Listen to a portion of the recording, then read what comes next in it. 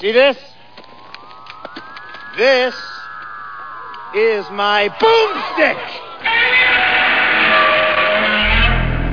Alive! It's alive! It's alive!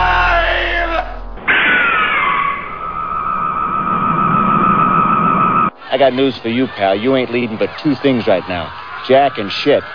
And Jack left town. Hey, and we're back on air now, recording our voices. Who are we? Why are we? What are we? This is Slow Robot A Go-Go, Big Show number 168. Oh. Running headfirst into 170, then 200, then 300, yeah. then 1,000,000.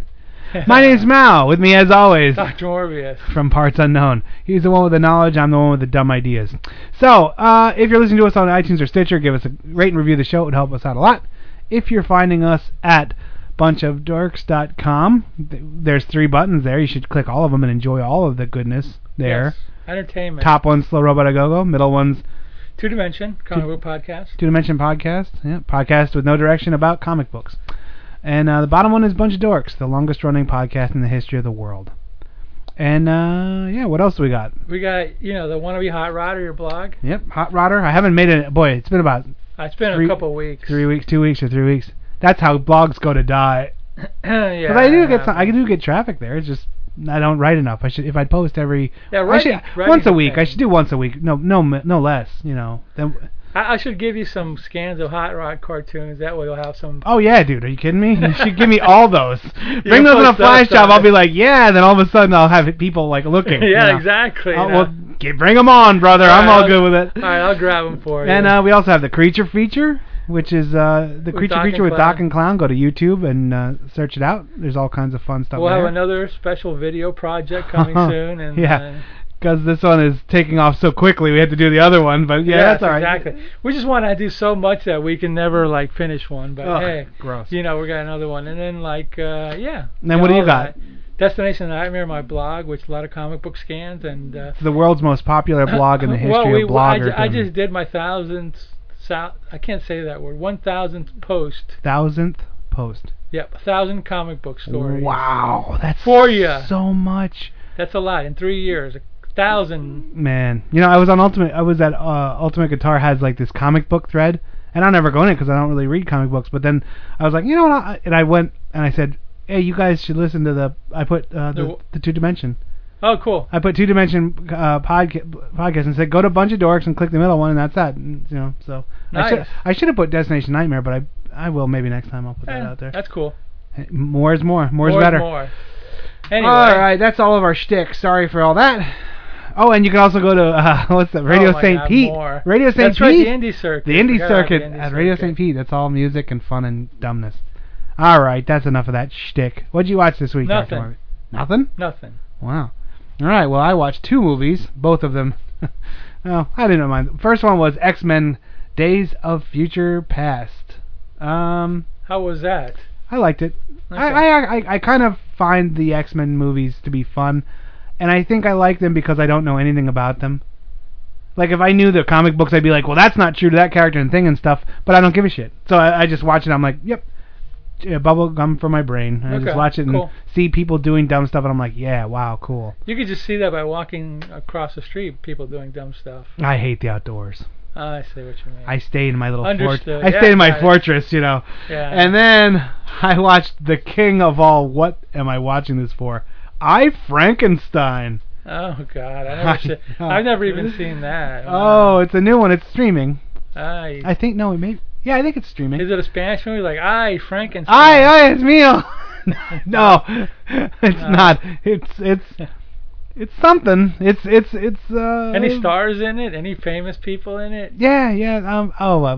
The main problem with this Frankenstein is he's supposed to be this brooding guy. He's like one of the most handsome men in the world, and he just put some scars on him, and they're like, look at this hideous beast, and you're like, look at this hideous model beast, you're like, whatever, dude, you're just one of those scams. Yeah, and there's this whole so they take the Frankenstein lore, and then they introduce gargoyle armies. Oh yeah, CGI comes in now. Well, but gargoyle armies? Is that in the It Frankenstein could happen. lore? No, but it could happen. And then like the demons were coming up to take over Frankenstein with the devil. Is this the one with Hugh Jackman in it? No, not Hugh Jackman. Oh, he did. Oh, Van Helsing was Hugh Yeah, Jackman. he did Van I'm getting Helsing. confused now. So, yeah, Aaron Eckhart, that's the guy's name. I've heard of him. Yes. And Yeah, his he's like he doesn't look like the Frankenstein chiseled, monster. good looks. He's a monster. You're like, okay. Yeah, well. It was stupid on every level. It was one of the dumbest movies But it I've wasn't ever a good seen. kind of stupid though. It wasn't like a slow robot kind of stupid. No, it wasn't. This was a big blockbuster flop kind of a thing. It almost You're looked like a Lifetime movie of the week kind of bad And thing. then these gargoyle armies are there, and they're like, "Oh, we're fighting the demons, and the gargoyle army was here from heaven, and the demons were coming from hell, and he was in the middle of this war, and he was the brooding guy who didn't want to be a participant because he's just a creature." And you're like, "No, just stop." Yeah, well. But whatever, it was. Bill Nighy's there. Bill Nighy's in it, chewing the scenery, you know. When you say Bill Nye the science guy? No, Bill Nighy. I don't know who Bill Nighy is. The guy he plays in Underworld, he's the overlord of Underworld. He's like I think he plays. Oh, you don't watch the Pirates of the Caribbean either. No. Okay, he's in nothing you've ever seen in your lifetime. Okay, good. Well, I have seen the first Pirates of the Caribbean, but I don't remember him. So he was the guy that was piloting. He was that squid guy who pirated the Black Pearl. Okay, all right. Then I guess I have seen it. You'll know the voice, but you wouldn't know that. Yeah. All right. I won't see it. Who cares? Now we're gonna go to trailer break, and then when we come back, we're gonna go to our movies. Let's hop on a train. Yeah, you know what's funny about this next movie? You know what happened this week? No. With that, there was a train wreck in Philadelphia. Oh, this was before I even picked this movie. This is a weird coincidence, you know. But well, it's okay. Anyway. And there's always a train crash somewhere. Yeah, this is yeah. All right. So when we come back, we're gonna watch The Thing on a train. I picked the wrong week to quit sniffing glue. What's happening, hot stuff? You've heard commercials where people tell you what they thought about a movie. Listen to what an entire audience had to say about visiting hours. This is not a trick. The screams you are hearing are the actual audience reaction to a sneak preview of Visiting Hours, a film so frightening you may never recover.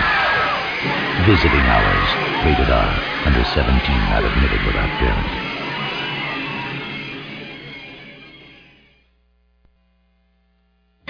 Bit by bit by bit, he carved a nightmare. Toolbox Murders. He made ordinary tools weapons of destruction. No, please. I'll do anything you want. Toolbox Murders. What he does to your nerves is as frightening as what he does to his victims. Toolbox Murders. A Cala is released, starring Cameron Mitchell. Rated R, under 17, not admitted without parent. Hey, you want to hear some great news? It doesn't matter what your name is! All right. It doesn't matter what your name is. It doesn't matter if you're a toolbox murderer. Who was that wrestler guy at the end there? Dwayne The Rock Johnson. Oh, that was The Rock. I didn't. Of movie fame. Yeah. And human growth hormone fame. Of the biggest human in the history of humans ever. Yeah, he could be like he would have been great in I, Frankenstein, you know. I mean, he's like scary. Just throwing gargoyles, you know, moving castles. Yeah, and speaking of scary, there's our movie, our train movie this week, which you called The Thing on a Train, which actually makes sense a lot. You know, 100%. Yeah. I didn't put those two together. Not the original Thing, but the John Carpenter Thing. John Carpenter's The Thing, which is a movie I like a lot. And this is a movie with our pal. You know who our pal is in this movie because we've already done like 3 movies with him. No. My first thing is serious question. Has Peter Cushing been on Slow Robot more than me? Because I think he has. I think Peter Cushing has been on Slow Robot A Go-Go podcast more than I have. But this time it's with Christopher Lee, his buddy. Yeah. So you've got the team. You've got the team of Lee and Cushing, or Cushing and Lee, in Horror Express. Wow. From 1972. 1972's Horror Express. From it's a period piece from 1906, supposedly. A Spanish-British co-production. Been a few of those, but yeah. This is This is one of those Saturday morning, afternoon creature features that I saw like a few times, late night, back in the 80s and stuff like that. I always enjoyed it. A lot of fun, you know. It was weird. It was a weird movie. It was a weird movie. It was for a sure. weird movie. It was definitely like a combination of a lot of different genres. You got the mystery, you got the Orient Express mystery, you got mysticism, you got sci-fi. It's definitely like, you know, pretty outrageous and all the... Yeah, well, the way it goes, you're like, wait, what? Like, because it starts out they're doing an expedition in China. China, yeah. And they happen upon this frozen ape person who they think is the missing link, because at that time they were like, oh, the missing link between apes and humans, and so they carve this thing out and they throw it into a box and they're taking it to be studied, you know.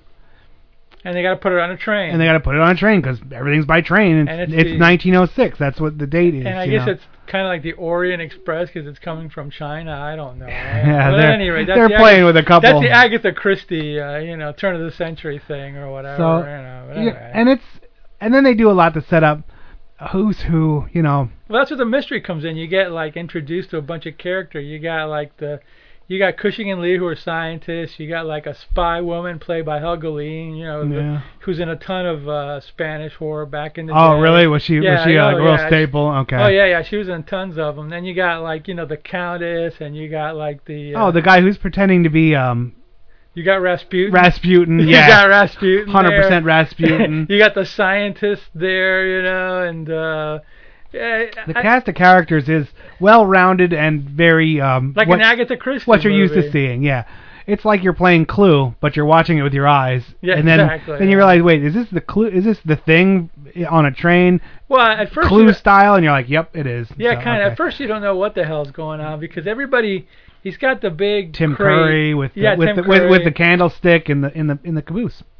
He's got the... that is not meant to be sexual, but now that I think about it, that was very sexual. Yeah, I didn't even Tim think Curry about with that. a candlestick in the caboose.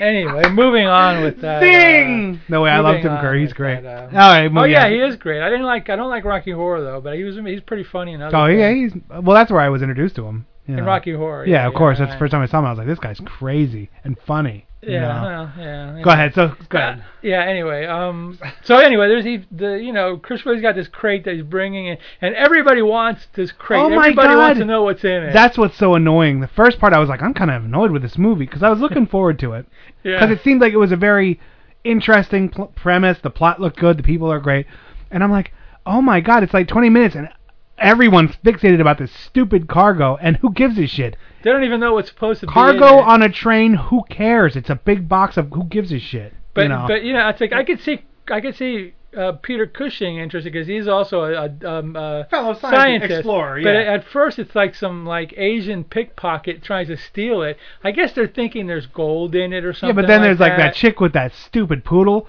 Which that poodle was not an actor. That thing was trying to get away the whole time. I'm like, would you just get that dog off the screen? Yeah, I mean, at first there's like when they're on the train, Christopher Lee can't get in, and they got to like finagle him in there. But before he's trying to fight his way on the train, there's a Asian pickpocket guy, and he goes into the crate. I'm thinking they're thinking there's gold or some treasure. Oh yeah, that was just a thief. He was just a thief. He was just a thief, and he goes in there, and all of a sudden he tries to open it, and then he like falls dead with his eyeballs. His pupils all white, and you're going like, oh, that's kind of weird. Okay, so there's something really weird. And then that's when Rasputin shows up, and he's like, the devil, the devil. Yeah, he's sticking it up hard. Oh, yeah, he's doing hardcore. I was waiting for him to do the curly. Yeah, so that's his gimmick throughout the whole, movie or whatever. This actor's off the chain. I thought he would be the craziest. I was wrong.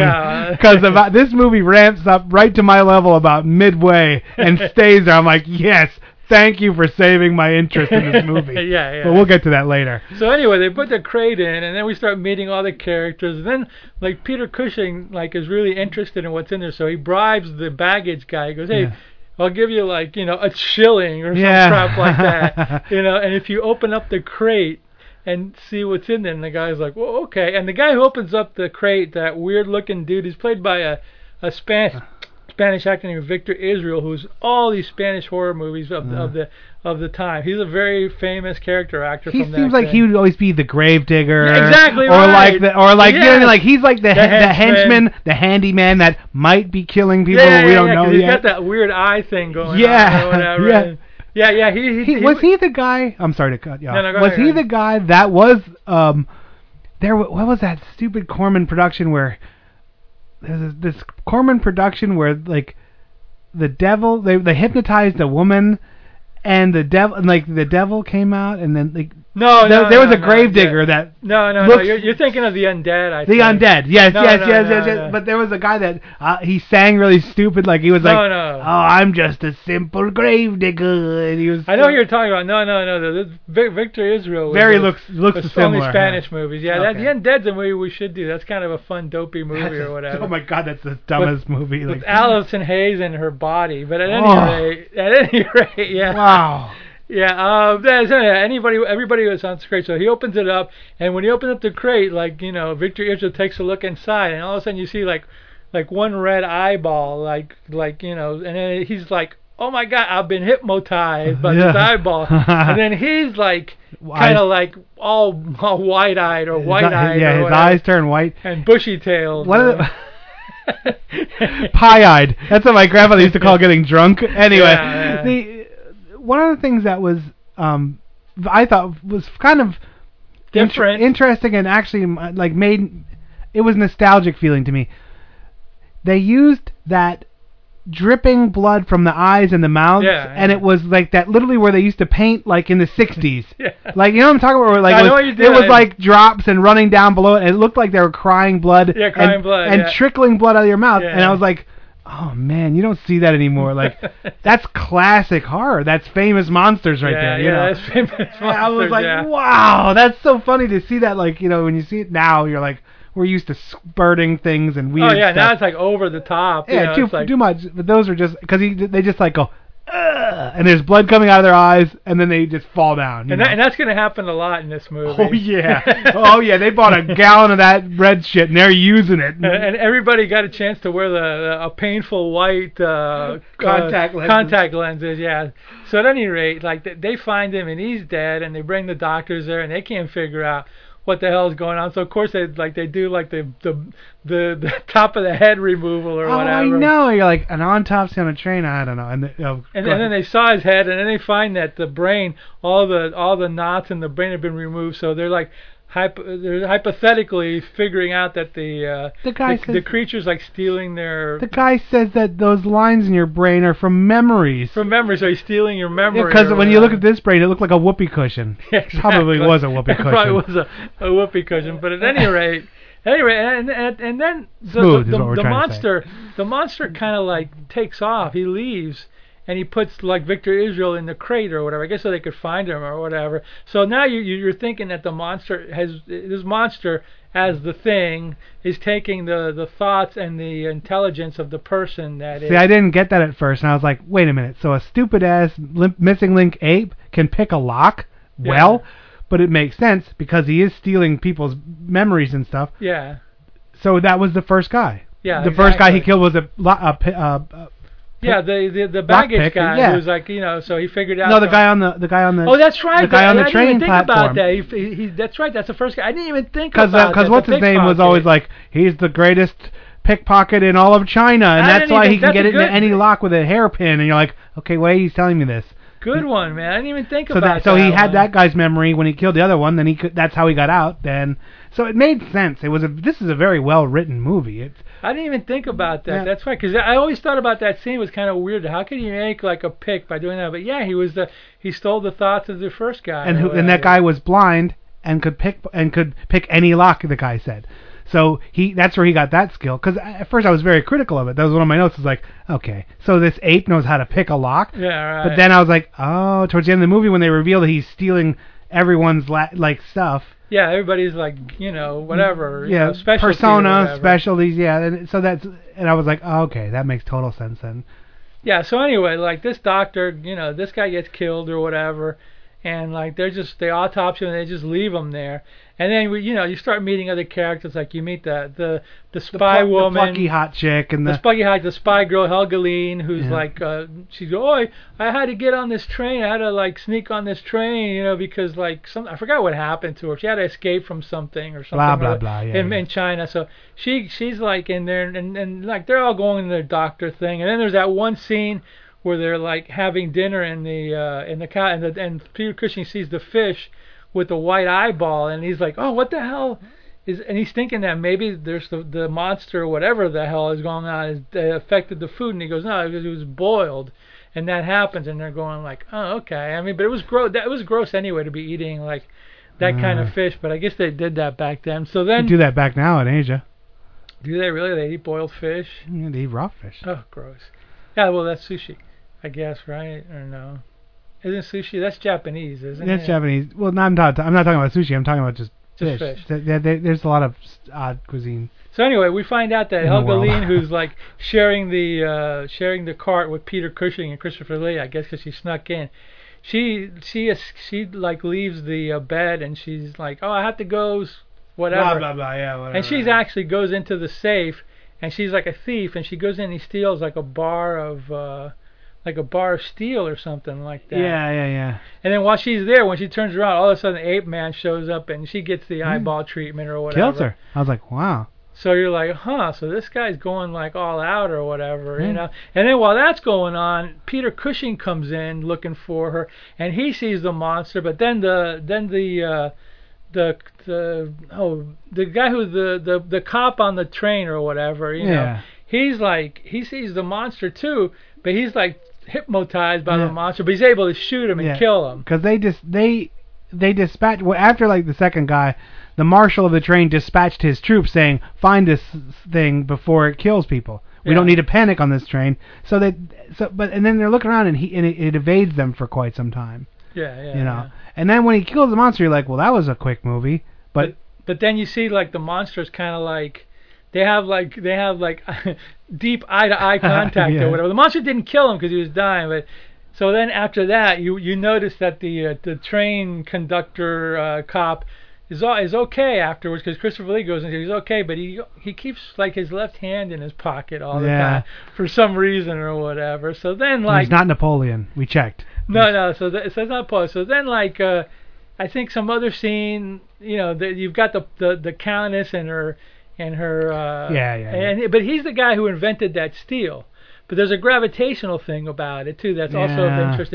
So the monster goes around like, not the monster, I should say. It's like whoever is going. This is when the mystery at this point comes this is where it turns into a mystery, because the monster's dead and they have it on the slab, but now things are still happening, and that's because the monster telepathied as he was dying into the next being. And then the next being is like taking the intelligence of each. Yeah, it's a chain reaction. It's a chain reaction. And that's where I was like, oh, this is the thing on train, because the thing was like that too, where you didn't know where it was, who it was. It takes the entity of whatever, wherever.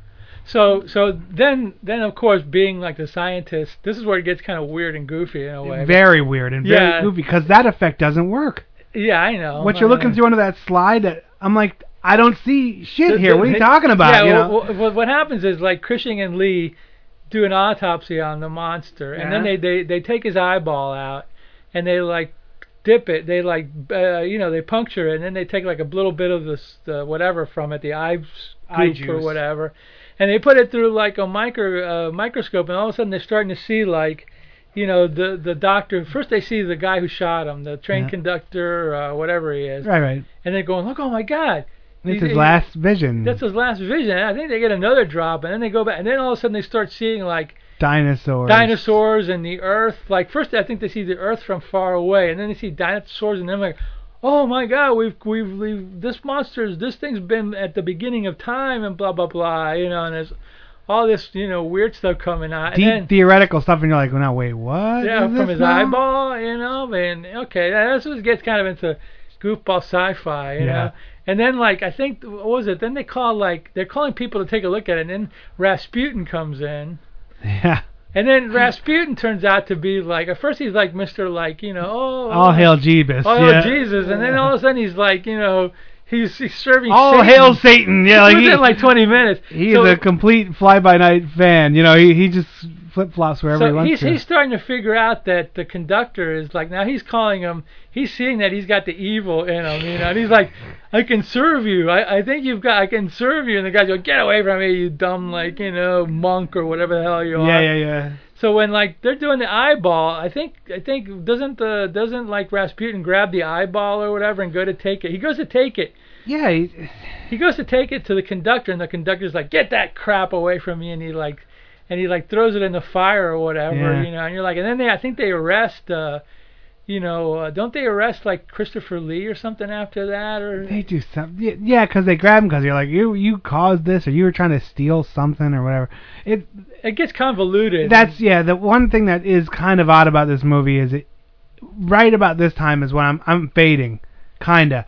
Like it had some peaks in it, but it was getting like okay. Yeah. Then here comes here comes what saves this movie. Yeah, for I know me. what you're gonna say. Well, apparently they gotta somebody send a message that to stop the train and like rush or something, and then we see Telly Savalas. Was he with a lollipop? No, I don't think he was. I think this was maybe the first scene was. I think he's got a lollipop in the first scene. This predates Kojak or whatever. So then we get to see Telly Savalas like chewing the scenery. Like he's great in this movie. He is great in this movie. He is insane in this movie.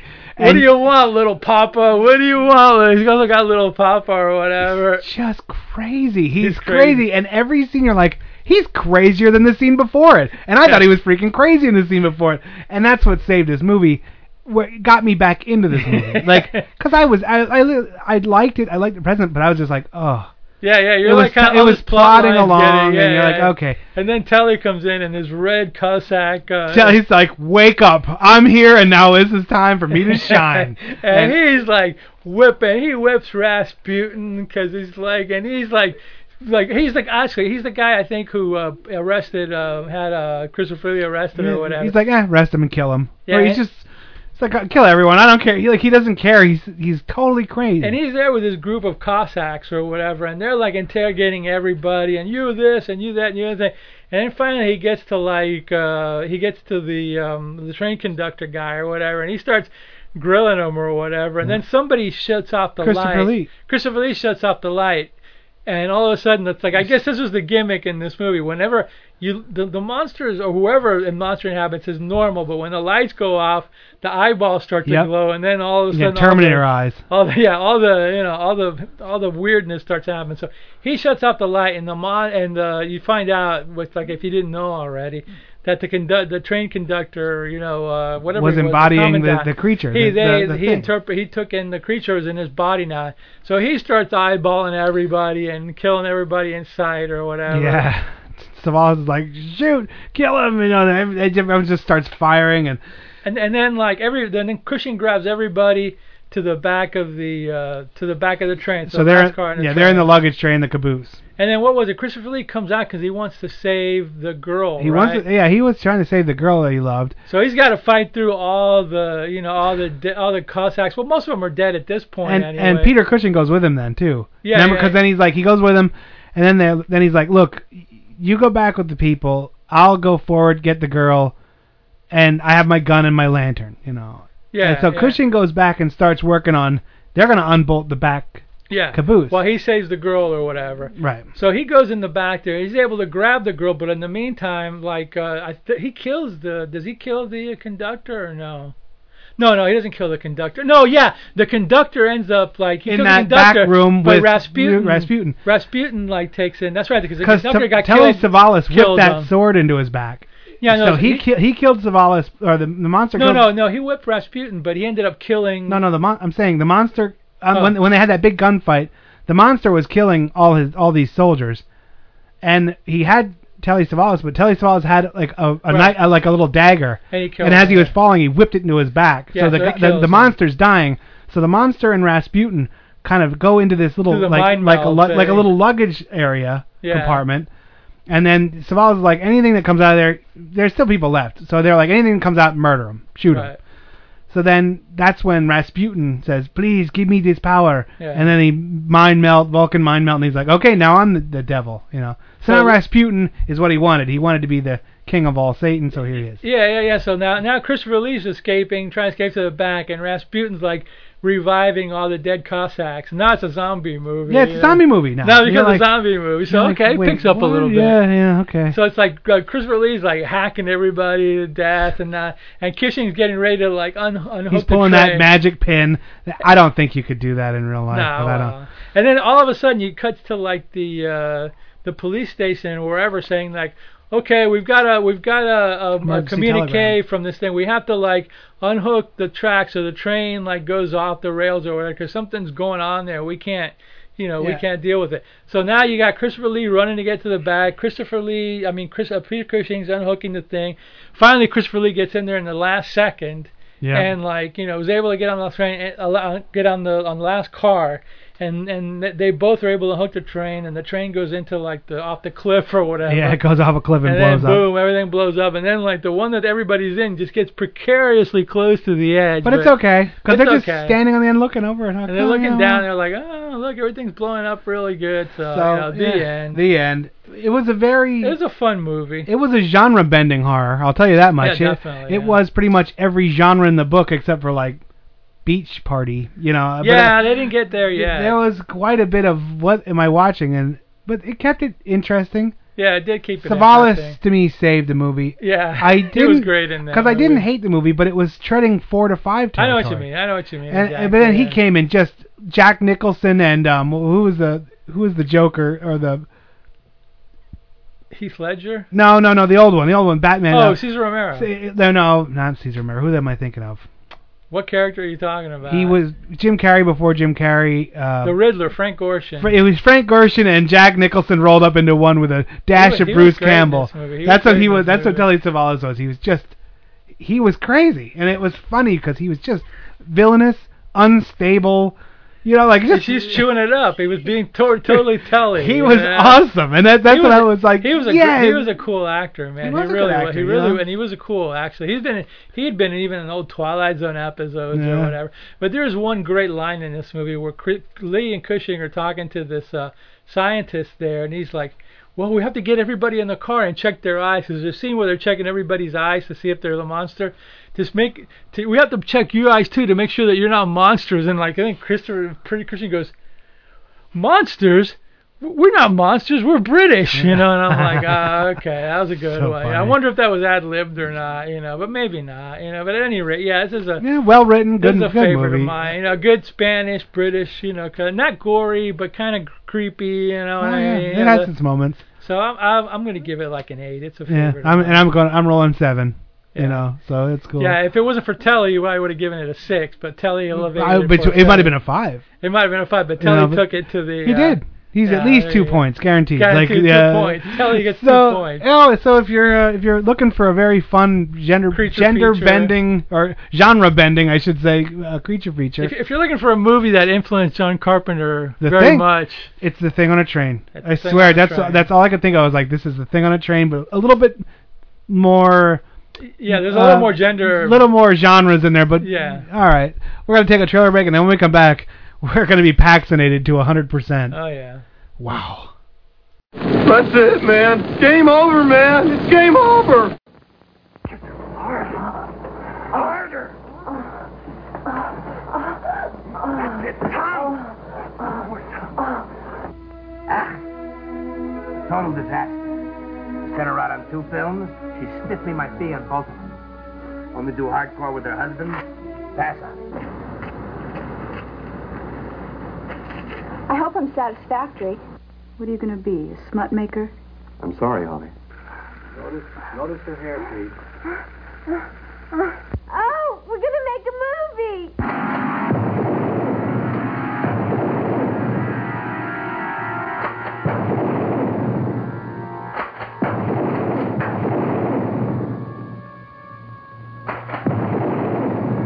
Billy, I don't want to die. You should have thought of that before, Susie. Before you ripped my son out of you.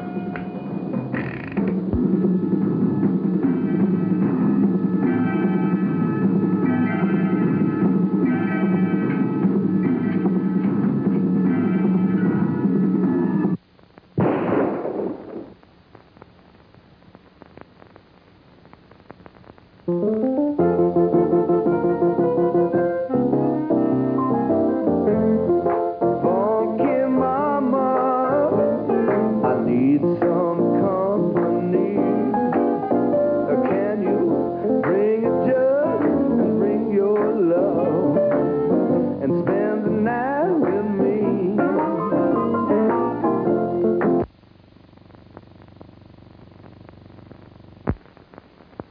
Tidal wave. From early warning systems comes the telemetry of terror. The entire country will break apart and be swept into the sea.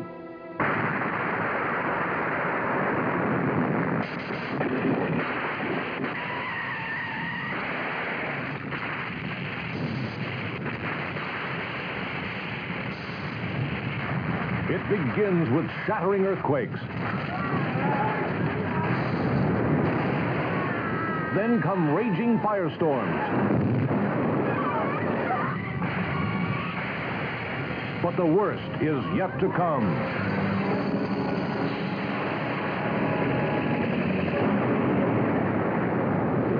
What do you mean there's no time to evacuate? When that wave hits, 80 million people will be wiped out. Tidal wave. Rated PG. You see, there's this girl, Vicky Valancourt. She may be the devil. Mama said that. Consequently, I'm prohibited from contact with her. But I hope to get past that one day, because she's nice to talk to. Yeah, all right. That was one weird trailer. That first trailer was The Great Hollywood Rape Murder. I've never heard of that movie before. I have no idea what it is, but that song at the end was very enchanting. That had to be X. I have no idea. I have to look it up. I have no clue. Yeah, anyway, that is weird. Okay. On to our next movie, which isn't weird at all. Yeah, really. It's just kind of crazy. It's an adventure. It's something. Now, you said you looked up and there's like a very weird Okay, yeah, this thing. movie is called Slipstream. Okay. 1989, and it stars Mark Hamill, Luke Skywalker, Bill Paxton from Aliens, one of your favorites. Bill Paxton. And it was produced by Gary Kurtz, who was the guy who produced one of the producers of Star Wars. And apparently yeah, and he did other B movies. He did B movies before Star Wars, but Gary Kurtz, yeah. So he was a producer of this movie, and apparently when this movie was in the middle of being made, he got into a divorce and he had to file for bankruptcy. Wow. And then this movie got into some financial problems, which it ended up being made, but I don't know what happened. It never played in the U.S.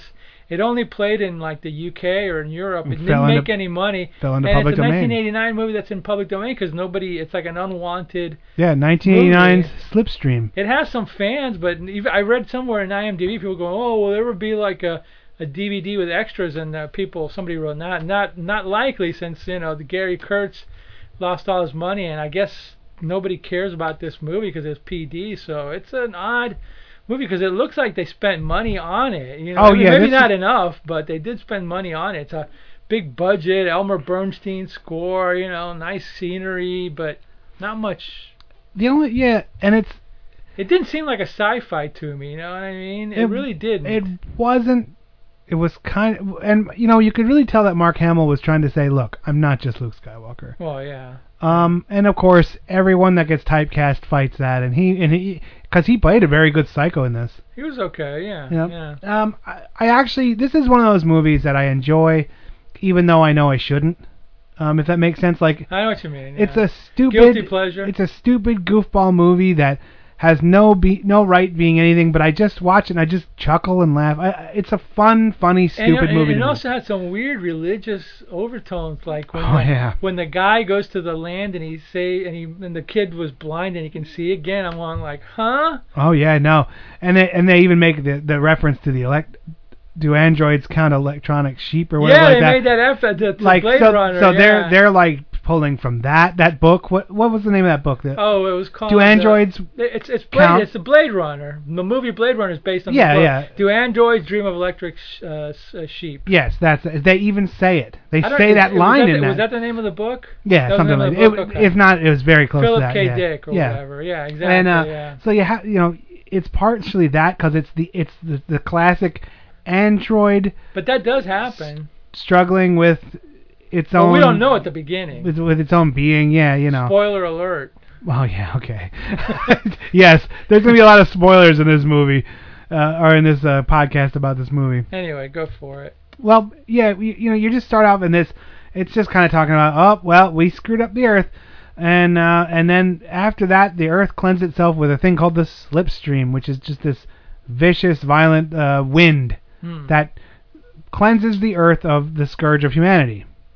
Once again. Yeah, good for you, Earth.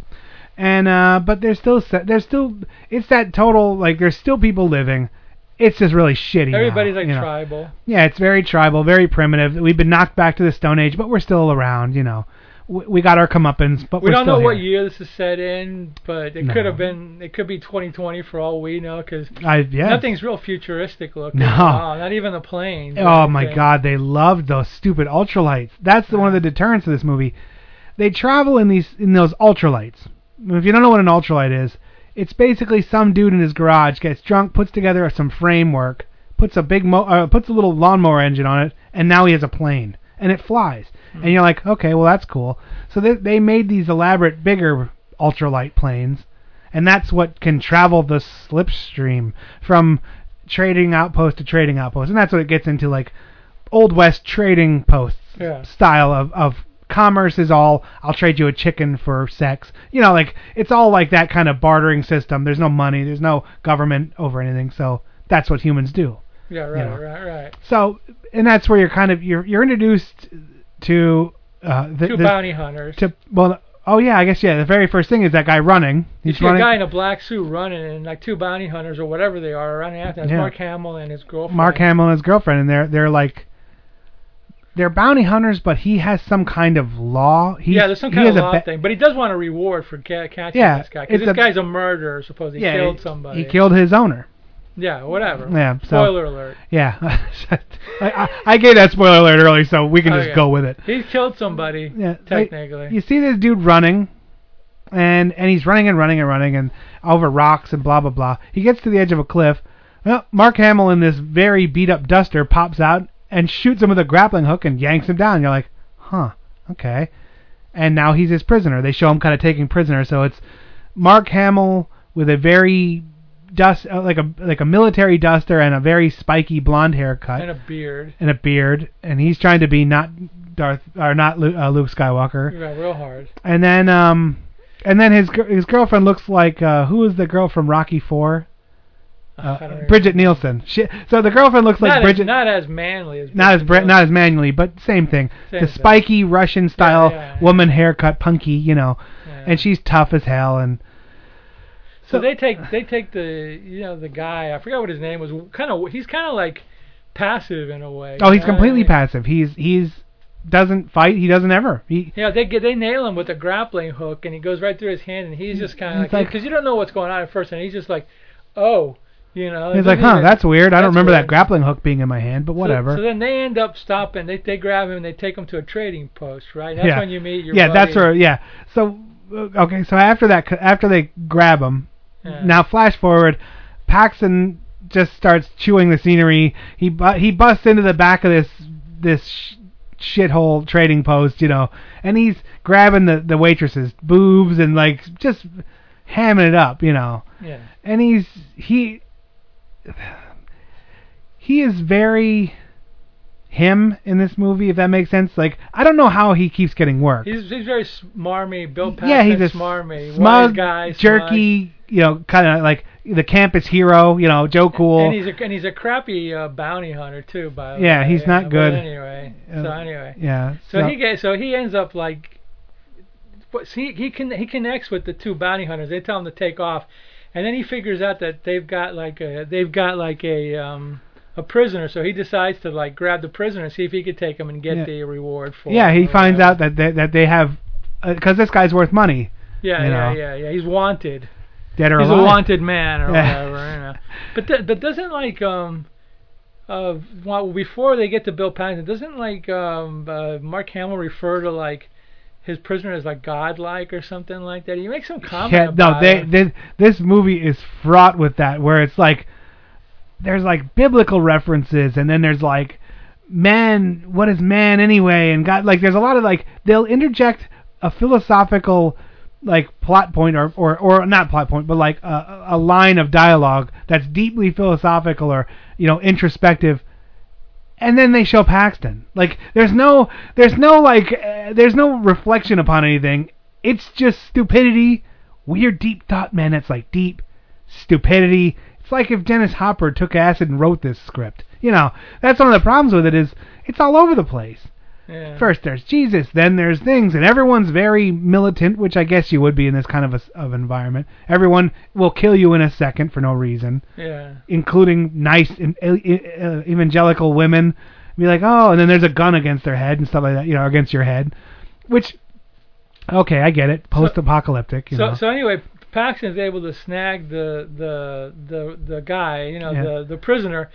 And then the girl shoots him with a poison dart that doesn't take effect for I don't know how many days, or we find out later. But it's a tracer. It's not really poison. It's a tracer. Oh, okay. But she was. That's how they shoot him with a tracer so they can find him, because at this point Paxton has the drop on the two bounty hunters and he has their prisoner. Yeah. He's like, no, I'm gonna get my big payday so I can go start a balloon company. And you're like, okay, whatever. So he takes off with him. Yeah.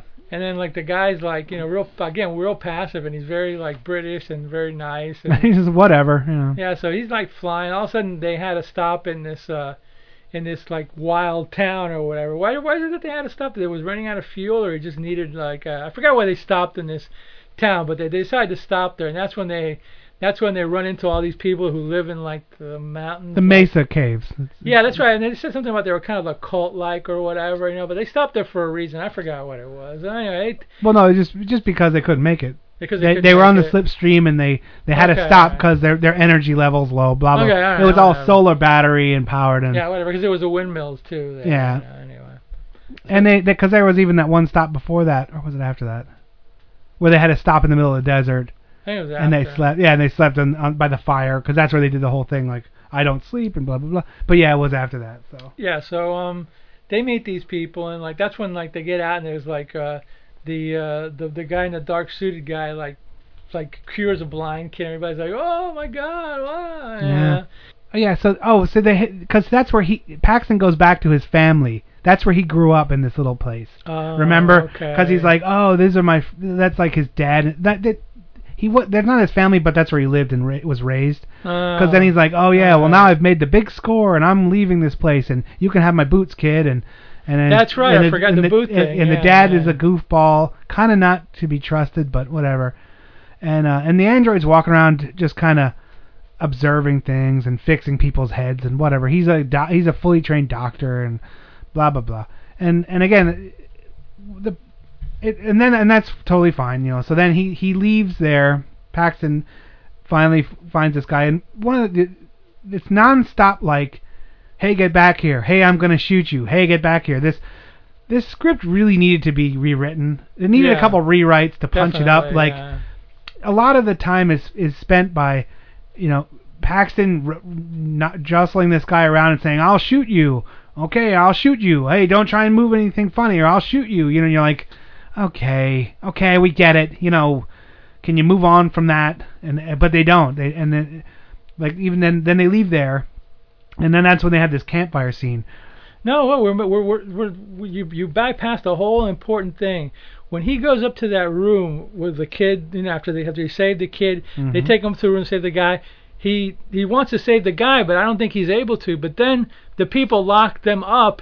The religious people lock them up in a room, and they put the android on a. No, you're missing something. You're mixing it up. Isn't that when he put the? That when they put the android on the? That's 2 scenes later. The first scene, he gets the guy and escapes with him. Then they run low on power cells. That's where he lands in his home base, where there's that big hot tub. That's where he saves the kid. Where the hot tub, and he makes the kid see. Then he gives him the boots and says, okay, I'll see you later. And then they leave. Then they do the campfire. Then the next thing is that religious cult. That's when they go. That's right. Because they're establishing who they are. Then they leave and they have the campfire, which is that deep where they're talking about stuff. But Paxton still doesn't get it that he's an android. You're right. So then, because then after that, after they wake up, that's when the group that he grew up with is kind of going through some badlands, and Mark Hamill and his girlfriend kill them. That's right. And that's where he goes off into his religious tirade. And then that's the next place they land is almost like the second to last plot point That's because where they land in the religious a thing. blind kid. Right. And then they take him up to the room. Because that's where he's like, I don't even know, because that's Paxton doesn't even know where they are. They're like, we're lost. That's what I was thinking. I forgot about the scene where they killed his people because Yeah. it didn't make any sense to me why. No. Yeah, that was just he stopped there to get his belongings and kind of tell them he was leaving because he had this big score. Yeah. So then he took off, and they're like, okay, you'll be back because you always have a big score and you're full of shit, you know. Yeah, and in the meantime, like they're looking, the two bounty hunters are looking for them, Right? And they're killing everybody in their way. Yeah, they are killing everybody, and Mark Hamill is one of those kind of like he's crazy, religious and law crazy, where everything can be justified that he should murder everyone. And he goes off on these tangents about the scum of the earth will rise up to our eyes if we don't kill them. Our job is to kill people. And she's like, I don't really think we should be killing people anymore. And, you know, she doesn't like it, but they just do. You know, that's their shit. Yeah, she just follows him because she likes the fact that he was, you know, big shot. Or whatever, yeah. So then they go up to that room, and there's some philosophical talk with this guy who's dying, and we'll just spoiler alert it. We'll just call him the android tries to save him, but the guy doesn't want to be saved or something. Yeah, because he said it's God's law, and then technology is what got us to this point. That whole shtick. And then they end up like getting somehow or another, because I forgot this part. They end up getting the two of them. They knock Bill Paxton out or something, put him in a room, and then that's where they've got. Yeah, they tie up Paxton and they put the android on a kite. On a kite, and then he's like wakes up and she's going like, well, you guys are religious. What are you doing? And he goes, well, the slipstream. If God meant him to be saved, the slipstream will save him or whatever. That's their like testament to see if someone should live or not, because they know he's an android and that's an abhorrent to God. That's what made this horrible crusted earth was technology of man. So they're letting God test him, and they put him up into the slipstream. Yeah, and then the two end up again in this part again. Well, the bounty hunters finally catch up with them. And they tell Paxton to get out. They tell him to go in and grab the guy. It's a weird scene. Yeah. Go ahead, tell. Oh no, well I mean, because Paxton is always trying to hit on this woman as well, on Mark Hamill's partner. Old lady, his partner. Yeah. And she's like letting that happen. She's like playing up the sex appeal and using it to her advantage, like playing him for a chump basically. So but there's always like this impending death. Hamill's always just about to kill this guy because he doesn't really like him to begin with, and he kills everyone else anyway, so it doesn't matter. So they said, okay, you go up and get the android because Paxton's like, we'll split it 3 ways. How's that? And he's like, I don't know why I wouldn't just kill you now. And he's like, okay, if you want to split it 3 ways, go get your android. So they hook him onto this string as this kite's in the middle of this raging tornado-like wind stream, the slipstream. And he slides up, and he gets him, and then he's like, well, these guys are going to kill me, so I'm just going to hack the rope off. She sees that. She flies up, talks him down, and then talks to him, saying, don't do that. We'll go back down. And then Paxton just cuts the rope, and then the kite and all 3 of them fly and smash against the wall. And now they're in this blinding windstorm, and the android saves them. You know, you just see like the whole scene is like lots of wind, and the android picks him up and throws Paxton into a cave, you know, someplace safe from the wind. And the girl's already in there, so you know the android saved the girl, then he saved him, and then he's walking around looking for Mark Hamill because he saves everyone. That's his shtick. And he finds the grappling hook with a cut rope, and he's like, well, your boyfriend's dead. So he's trying to get her to come with him. Yeah. Paxton's trying to be like, well, I'll move in and you'll be my lady now. But she's like, screw you. I'm going to go looking for, you know, Mark Hamill or whatever. So like, they take off, and somehow or another they're able to get the flyer back or whatever. Or yeah, like one of the girls from that compound, from the religious cult, saved them and walked them down to where the plane was. They fixed the plane because it was broken. Now they have 3 of them, but they just put the android on the top of the wing.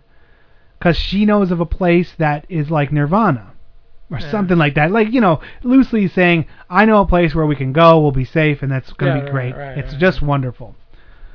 So then that's the next scene. They land in this like weird Irish, it looks like an Irish moor or something like that, like in the moors of Scotland or some crap. Right. So they open up this weird place. They go down underground.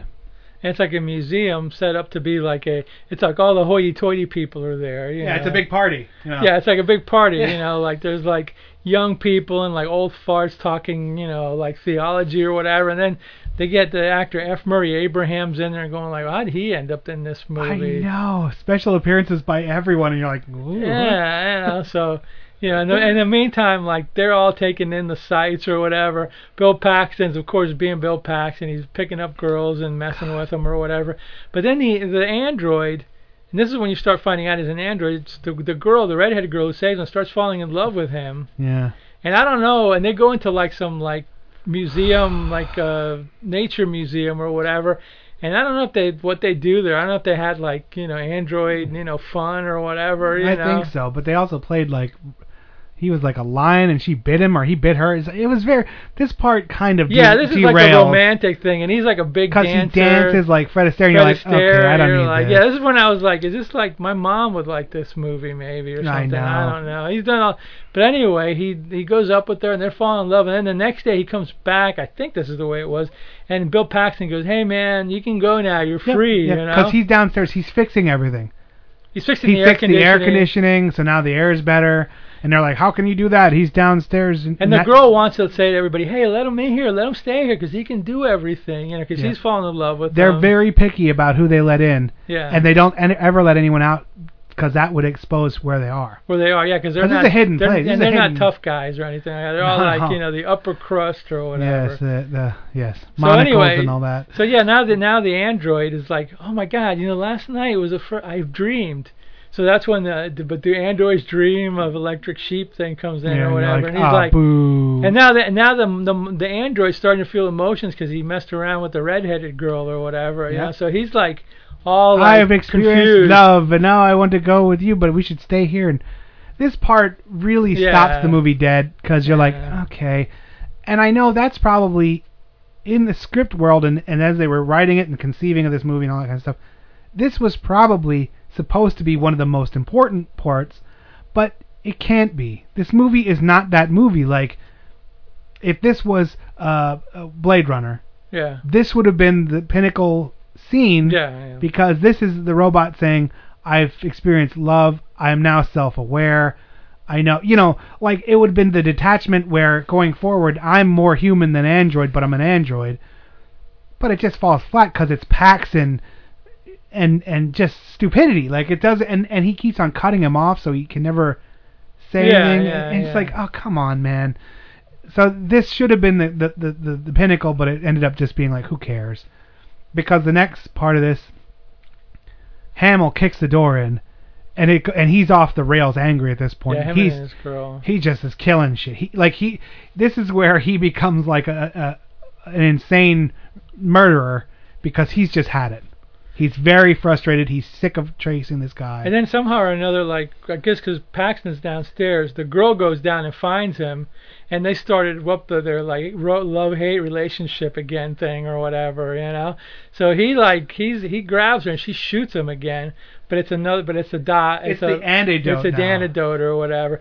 So he's like, you shot me, and he just punches her and knocks her out. That was just kind of funny. He gave her a right cross that just knocks her out. And then he ties her to the bed, and she wakes up and she goes, what are you doing? And he goes like, I'm tying you to the bed, but I'm going to give you a big old kiss. And that's when they're like, oh my God, their little romance blossoms or whatever. You're going like, whatever, Yeah. And then in the meantime, Hamill's like killing everybody and blah blah blah and this and that. Yeah, he's really pissed off. And he's pissed off. This scene, he is like very angry and agitated, like because he even shoots the android. Yeah, because they're like, oh, we're the law here, and he's like, and he just pistol whips the guy across the face, and there's this old guy laying on the ground. He's like, you're not the law, I'll tell you what's going to happen, and that's going to be the end of it, And so they drag him up, and this is like where everyone dies. Yeah. Like not everyone dies. Like the android gets shot by accident by Paxton with a shotgun. Right. Hamill shoots the redheaded girl who was the gun because she was trying to protect him, and he shot her. And then he shoots Paxton, but like he shoots him in the he didn't kill him. He shoots him in the. But then, like, I think, doesn't Hamill get like a conscience thing? When he sees that he shot the girl, he just turns around and leaves, right, without the android or something like that. Or did he take the android with him? That's the part. No, he says, "Let's go, android." Oh, and the android goes. He knows the android's going to do whatever he tells him to. That's right. So he says, "Let's go," and then the android, you can tell, is very angry, and he's walking towards him, and he shoots him again. This is where Hamill takes out a gun and shoots him a second time, and he doesn't die. So then Hamill tries to hit him with his ultralight slipstream plane, and the android jumps over and rips the engine out while they're flying. And then he crawls in and he's trying to kill Mark Hamill at this point. And this is where you're like, okay, now he has gained consciousness that he's a murderer, or that he can think for himself and act for himself. And Mark Hamill says, "There'd be I look into the eyes of God." One of those quotes like that, and that's the magic reset, because the android goes, okay. Or he pretends to. He says this phrase that's supposed to be the android reset. So the android starts helping and pulls the strings to fly the plane. Okay. But then the android flies the plane directly into the cliff to kill Mark Hamill. And you think they're both dead? You think they're both dead. What's his name? The Hamill's girlfriend, the Russian blonde girl, not Russian, but the blonde girl, and Paxton are standing there all beat up. He comes walking up like he just came out of fire because the android didn't die. And he's like, well, I'm going to go on my own. And that's when they smash cut to like a waterfall, and the rope, and the android's like waving by. He goes, he's like, he's going to go out to like find himself. He's going to walk the earth. He's like Jules from Pulp Fiction. He's going to walk the earth. This is when it becomes, and then it's like he's very Jesus, like, Jesus, like, I'm going to walk the earth now. Yeah. I'm going like, really? And then the blonde and Paxton are like, well, we're boyfriend girlfriend now. Let's go start that balloon farm. The end. Again, it's a stupid movie on a lot of levels. But I thought it was. I actually liked this movie quite a bit. Like I said it earlier. I don't know. Like I said, I really didn't have anything else. I don't know how Paxton keeps getting work. Well, I got to tell you that I'm going to be a little bit opposite from you on the acting part. I didn't think Hamill pulled it off. I thought he was a little too like. He still looked a little like little Mark Hamill to be like menacing to me, even though he was pretty bad and he killed people. He didn't have the, whatever the word is, the highfalutin word, gravitas, to make me like feel like, oh, this is a real badass. He was just like, oh, this is just kind of some snarky jerk with a gun. Bill Paxton didn't bother me as much. Yeah. Well, I think I just don't, because it was Bill Paxton. You're like, oh, he's doing his shtick or whatever. Yeah. It didn't bother me that much. I think the weak point to me was Hamill. I didn't think he pulled it off, even though he was trying to be menacing and stuff like that. Well, I mean, he's never going to be Dolph Lundgren. That's what I mean. Like he doesn't have the physical stature, but if Tom Cruise can be Jack Reacher, then this guy can be. No, he can't. Jack Reacher can't. He's a little. He was all 5'3" Jack Reacher. That's my problem with modern movies. They've got, back in the day, you had tough guys like Robert Mitchum or Clint Eastwood. Bronson Charles is Bronson. the guy chasing Now you got these like, even though he wasn't clean faced, you got these like youngish looking guys playing these badass characters, and you're like, no, you just give me like, what was that guy, Danny Trejo or somebody like that. Hey, happy birthday, Danny Trejo. Today is his birthday. He's 71 years old. Well, there you go. That was another coincidence. Okay, 70 years old. 71. 71. Well, there you go. Not that I'm like a hugest fan, but he looks like a mean guy or whatever. Yeah, but he's all 5'3" too, though. Is he really a little guy too? Oh, he's a little Mexican dude. Is Hollywood full of midgets? Do they just hire midgets in Hollywood? Dolph Lundgren and then midgets. That's all there is. Clint's at least a 6-footer. Yeah, I think Clint's 6'1" or something like that. Yeah. Oh my God! But anyway, that's my problem with Hollywood. They got they don't have mean-looking hero guys anymore. Not that many anyway. Even though the guy Daniel Craig who plays James Bond looks kind of mean, but he might look a little too mean to play James Bond, in my opinion. But anyway, I'm digressing. And that's all right. And the clock on the wall. I thought the set dressing was nice. It was okay. As far as movie-wise, it was shot competently. It was shot well. It was shot well. Nice scenery, everything looked nice good. Music, everything matched. Decent actors. I was surprised that I did like the score. Yeah, it was Elmer Bernstein. Yeah, I mean, that's a big time. Yeah, it was really good. It was well put together. It's a shame it missed. I mean, it's a shame it didn't at least get the treatment for the release. It didn't get hardly any release. That's what I mean. This kind of movie is almost like, yes, it wouldn't have set the world on fire, but it would have done okay. This is like one of those movies that it seemed from reading about it seems like it might have never even gotten released, possibly, if it wasn't because of all the stuff that was going on or whatever. I mean, and the guy who played the android, I think his name was Bob Peck. Yeah. He died at like 53. He died in 1999. He died at the age of 53. He was young. He died of cancer, so he didn't. It's kind of a weird movie, but yeah, it was kind of a movie. It was a little too long, but that's okay. You know, it had its moments. You know, it had its moments. It didn't fulfill. Yeah, so the you're not digging it. So I'm going to go an 8 on this one. Wow, really? Yeah, I am really shocked at that. 7 at the other one, 8 on this one. I like this one. It's not the greatest movie ever, but it's not. I watched it. I was always enjoying it. So I'm gonna give it like a 4.5 or something like that. Wow. Like I didn't. So you hated it? No, I didn't hate it. We had to have. It's not. No. Well, like okay. 5 isn't even like watchable. I'll give it a 5. No, 5 is no. To me, here's my ratings. 5 means I'm on the fence. I didn't like it or I didn't hate it. That's the way I feel. That's the way I do the numbers. 5 is like kind of below a 5 means don't bother. Like. Okay, I'll give it a 5. Yeah, then. I mean, but yeah. I'll give it a 5 because I'm on the fence. I didn't hate it and I didn't like it. It's just there for me. That happens. That's my rating. When it's below, when it's a 4.5 means I don't like it, but it's not horrible. Once you get into like the 3s, you're like, well, this is Drek. Yeah. No, it's not Drek, but it's like this is kind of like it's for fans of this stuff only. You know, and when you get below that, you're like. You're on your own, you know. Watch it. Cool. That's my rating. So you got a 5.5 or 4.5 to a 5. No, 5. Yeah. And then and I'm on the fence. And I'm really high because I just liked it. Okay. But I told you right up front I liked it, so there you go.